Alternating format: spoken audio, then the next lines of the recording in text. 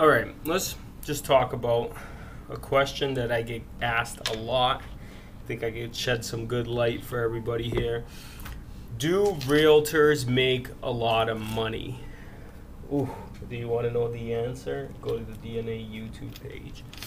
Do realtors make a lot of money? Well, according to the Bureau of Labor and Statistics, the average real estate agent earns $45,990 a year. That's the average before taxes, right? So minus 25 to 30% for taxes. 1/10 of real estate agents earned less than $23,000, and 10% earned more than $110,000. So that's your basic answer for do realtors make money.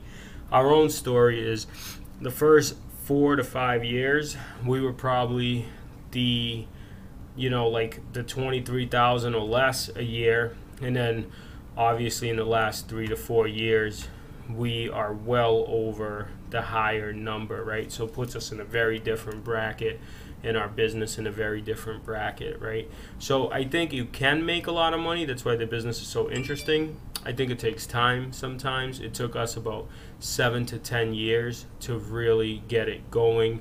It's one of those businesses everybody thinks they know how to do better than you, but or they think they know more than you, but the proof is in the pudding. Not as easy as it looks. However, the opportunity is amazing.